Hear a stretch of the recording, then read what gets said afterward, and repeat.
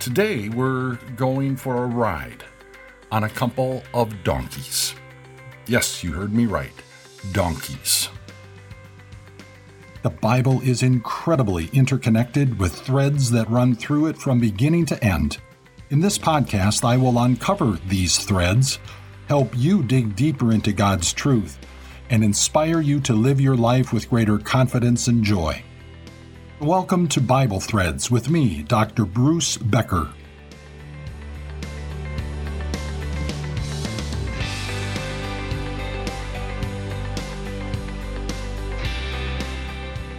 Today we've got another episode in our series called Storylines. It's about people, places, and things that show up repeatedly in the Bible and that have special significance and meaning. Today we want to dig into the Bible's account of two famous donkeys, one in the Old Testament and one in the New. But before we do that, let's talk about this special creation of God. Would you believe that the word donkey is mentioned more than 140 times in the Bible? What's also interesting is that there isn't just one Hebrew word for donkey or just one Greek word, as we might expect. There are more words for donkey than I would have thought. In the Old Testament, there are 5 different words for donkey. There is one word for a male donkey and a different word for a female donkey. There's a separate word for young donkeys that are under the age of 4, namely a colt, which is a young male donkey. Donkeys under the age of 1 are called foals and can be either male or female. Finally, there are 2 different Hebrew words for wild donkeys. More than half of the occurrences of the word donkey refer to the male adult donkey. When we get to the New Testament, we find 3 Greek words used. A general word for donkey, a specific word for a donkey that is a pack animal or a draft animal, and a word for a young donkey. The Hebrew language uses different words to specify whether a donkey is male or female. The Greek language does not. Although there are a handful of references to wild donkeys in the Bible, the vast majority of references involve the domesticated variety. And in addition to donkeys, there are other domesticated animals in the Bible, such as cattle, horses, mules, sheep, and goats. Donkeys were valuable and versatile animals. In Bible times, donkeys were used as pack animals. In Genesis 22, when the Lord called upon Abraham to sacrifice his only son Isaac, Abraham packed up his donkey with wood to be used in the sacrifice. Then they set out on the 50-mile journey to Mount Moriah. Or think of when there was a famine in the land of Canaan, and the patriarch Jacob sent his sons to Egypt to buy grain. Donkeys were used to transport the grain back home. Donkeys were also used for human transportation. In the book of Judges, there is a brief reference to one of the judges, a man by the name of Jair. In his brief bio, we learn that he had 30 sons who rode 30 donkeys. Nothing significant about that, just interesting that he had 30 sons and they all rode donkeys. In the Old Testament, there was another animal used for human transportation. It was the mule. A mule is the result of breeding a male donkey with a female horse, a filly. So a mule is half donkey. What is a bit unique in the ancient world was that the kings of Israel preferred mules to ride instead of horses. Horses were a symbol of power and war. Mules and donkeys were symbols of peace. So, if you saw a king's army coming at you riding horses, get prepared for battle. If they were riding mules or donkeys, they were likely coming in peace. Did you know that King David had his own personal mule? And his son Absalom was riding a mule the day his hair got caught in the low-hanging thick branches of an oak tree. On another occasion, David told his servants to put his son Solomon on his own mule and take him to the town of Gihon, where he would be anointed as the next king of Israel. Although only half donkey, mules had a lot in common with donkeys. Donkeys were also used in agriculture. They were used to pull a plow out in the fields or to pull a wagon. Female donkeys were especially prized, not just because they could give birth to more little donkeys, but because of their milk. Say, have you ever had donkey milk? I haven't. I wonder if you can even buy it. Maybe Costco sells it. I really don't know. What I do know is that drinking donkey milk is all the craze these days, especially in Europe, among adventurous foodies and people who want to eat natural foods with health benefits.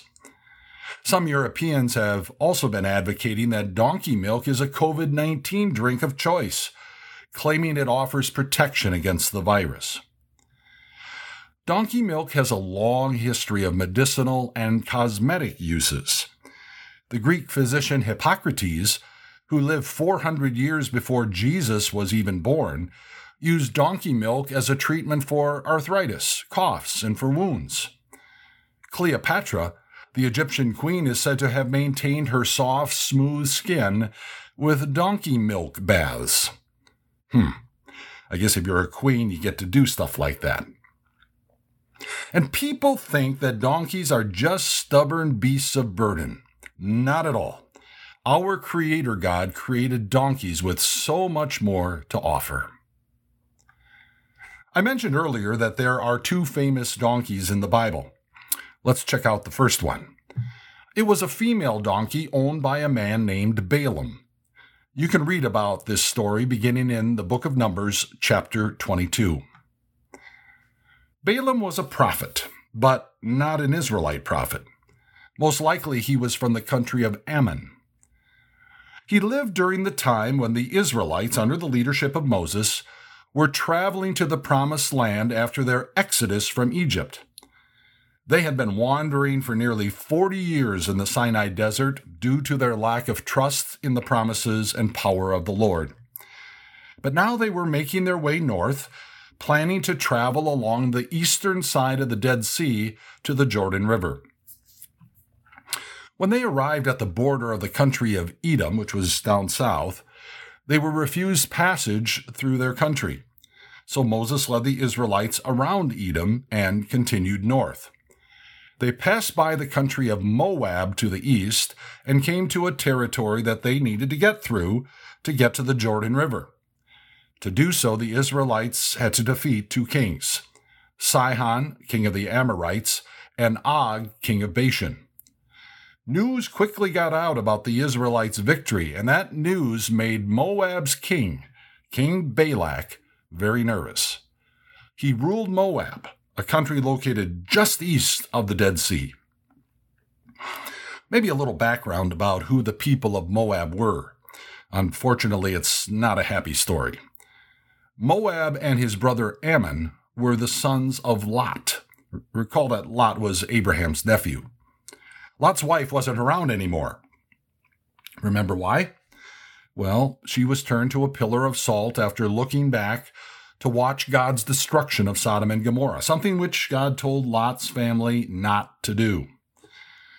Sadly, the sons born to Lot were the result of an incestuous relationship between Lot and his two daughters. The countries of Ammon and Moab were the descendants of those two brothers. Back to King Balak. He was nervous that the Israelites might do to him what they did to the kings of the Amorites and Bashan. But I'm really not sure why he was so nervous. The Israelites had already traveled past Moab and were camped near Moab's northern border at a place known as the Plains of Moab, just east of the Jordan River and the city of Jericho. The Israelites had no reason to enter into Moab. They were planning to cross the Jordan River and enter the land promised to Abraham, Isaac, and Jacob. Anyway, King Balak was nervous. You get that feeling from what he told others. He said, "This horde," referring to the Israelites, "is going to lick up everything around us as an ox licks up the grass of the field." Interesting picture, isn't it? Because of his concern, Balak sent representatives to Balaam to summon him to come to Moab in order to curse the Israelites. The message from Balak to Balaam was this: "A people has come out of Egypt. They cover the face of the land and have settled next to me. Now come and put a curse on these people because they are too powerful for me. Perhaps then I will be able to defeat them and drive them out of the country. For I know that those you bless are blessed, and those you curse are cursed." The messengers who shared this message with Balaam also brought a stash of cash to pay him for his efforts. Balaam told the king's entourage to stay the night because Balaam wanted to hear from the Lord. God came to Balaam and said, "Do not go with them. You must not put a curse on those people because they are blessed." Balaam informed the messengers about what God had said, and they returned to Moab. Then Balak sent other messengers, princes, more numerous and more distinguished, with another message: "Do not let anything keep you from coming to me, because I will reward you handsomely and do whatever you say. Come and put a curse on these people for me." Again, Balaam told the king's entourage to stay the night so that he could learn what the Lord would say. This time the Lord told Balaam, "Go with them, but do only what I tell you." The next morning, Balaam saddles up his donkey and sets out for Moab. But then we learn that God was now very angry with Balaam. It seems that the Lord knew Balaam's thoughts and greedy intentions of his heart. So for a third time, the Lord comes to Balaam, but this time in a most unusual and unique way. As Balaam was traveling down the road to Moab, riding his donkey, we are told that the angel of the Lord stood in the road to oppose him. Now, if you listen to my podcast on angels, you'll recall that there are created angels, and there is also the angel of the Lord, who is God himself, the second person of the Trinity. Well, that's who was standing in the road. It was God himself. Now, Balaam couldn't see the angel of the Lord, but Balaam's donkey could. And when the donkey saw the angel, she turned off the road into a field. This didn't make Balaam happy. So sadly, he beat her with his staff to get her back on the road. Now, down the road a bit, where the road was lined with a wall, the angel appeared again. The donkey reacted by running into one of the walls to get away from the angel. And in the process, Balaam's foot was crushed against the wall. Balaam was angry and beat his poor donkey again. Up ahead, the road got even narrower. The angel of the Lord stood again in the road with no place for the donkey to go. So she lay down on the ground. This made Balaam very angry, so he beat her with his staff again. And then we see the miraculous power of God at work. God allowed the donkey to speak to Balaam. "What have I done to you to make you beat me these 3 times? Balaam answered the donkey, "You have made a fool of me. If I had a sword in my hand, I would kill you right now."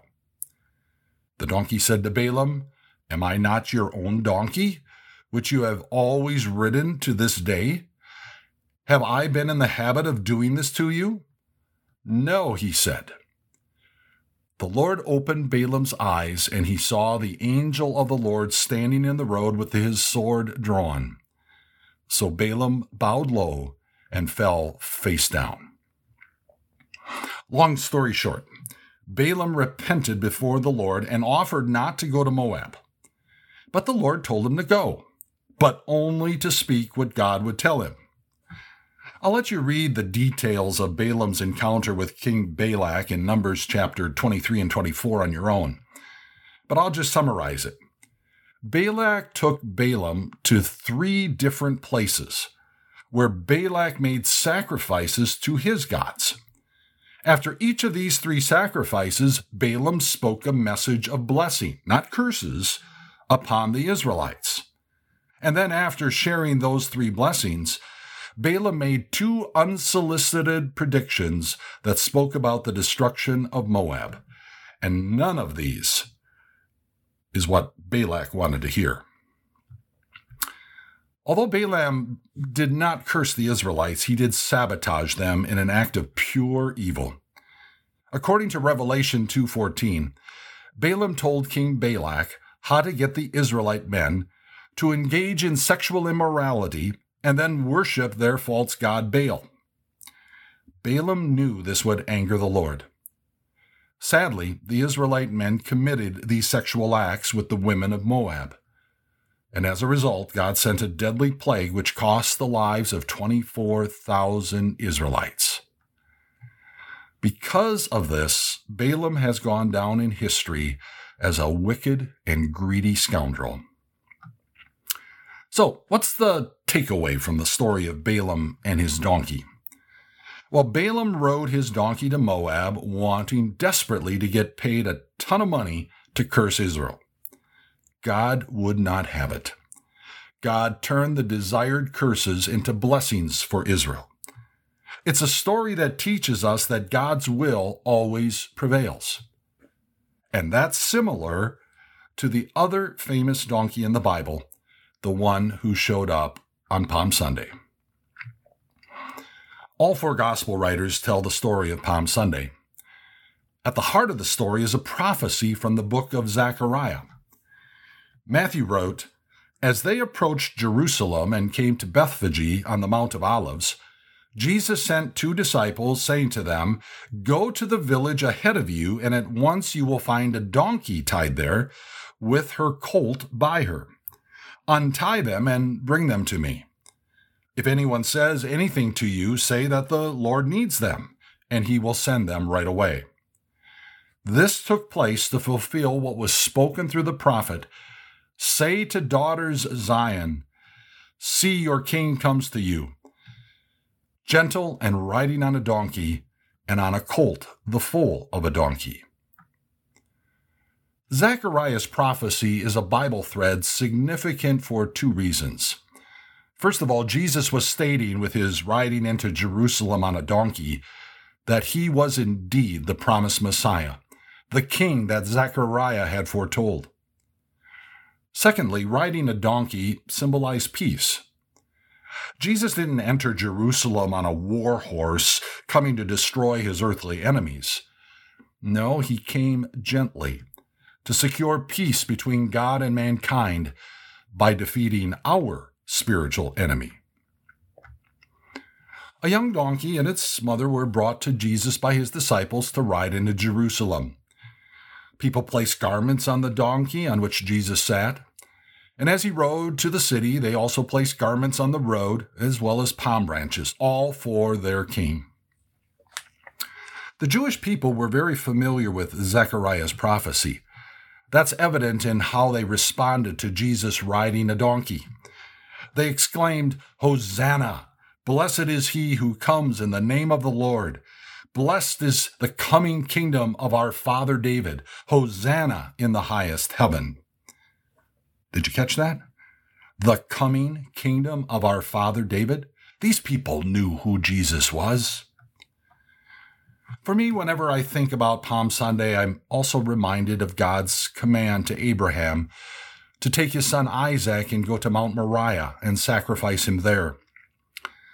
Mount Moriah, in Abraham's day, is where the city of Jerusalem would one day exist. Abraham loaded up his donkey with the wood for the sacrifice, but there at Mount Moriah, the angel of the Lord stopped Abraham from sacrificing his son. Instead, God provided a substitute sacrifice, a ram caught in a thicket. Now, on Palm Sunday, a substitute sacrifice rode into Jerusalem on a donkey. He was our substitute. You know, there's another passage in the Old Testament which looked ahead to Palm Sunday, but it's not quite as familiar as the one in the book of Zechariah. It's from Genesis chapter 49. The patriarch Jacob had gathered together his sons to share the future with them, inspired by God, of course.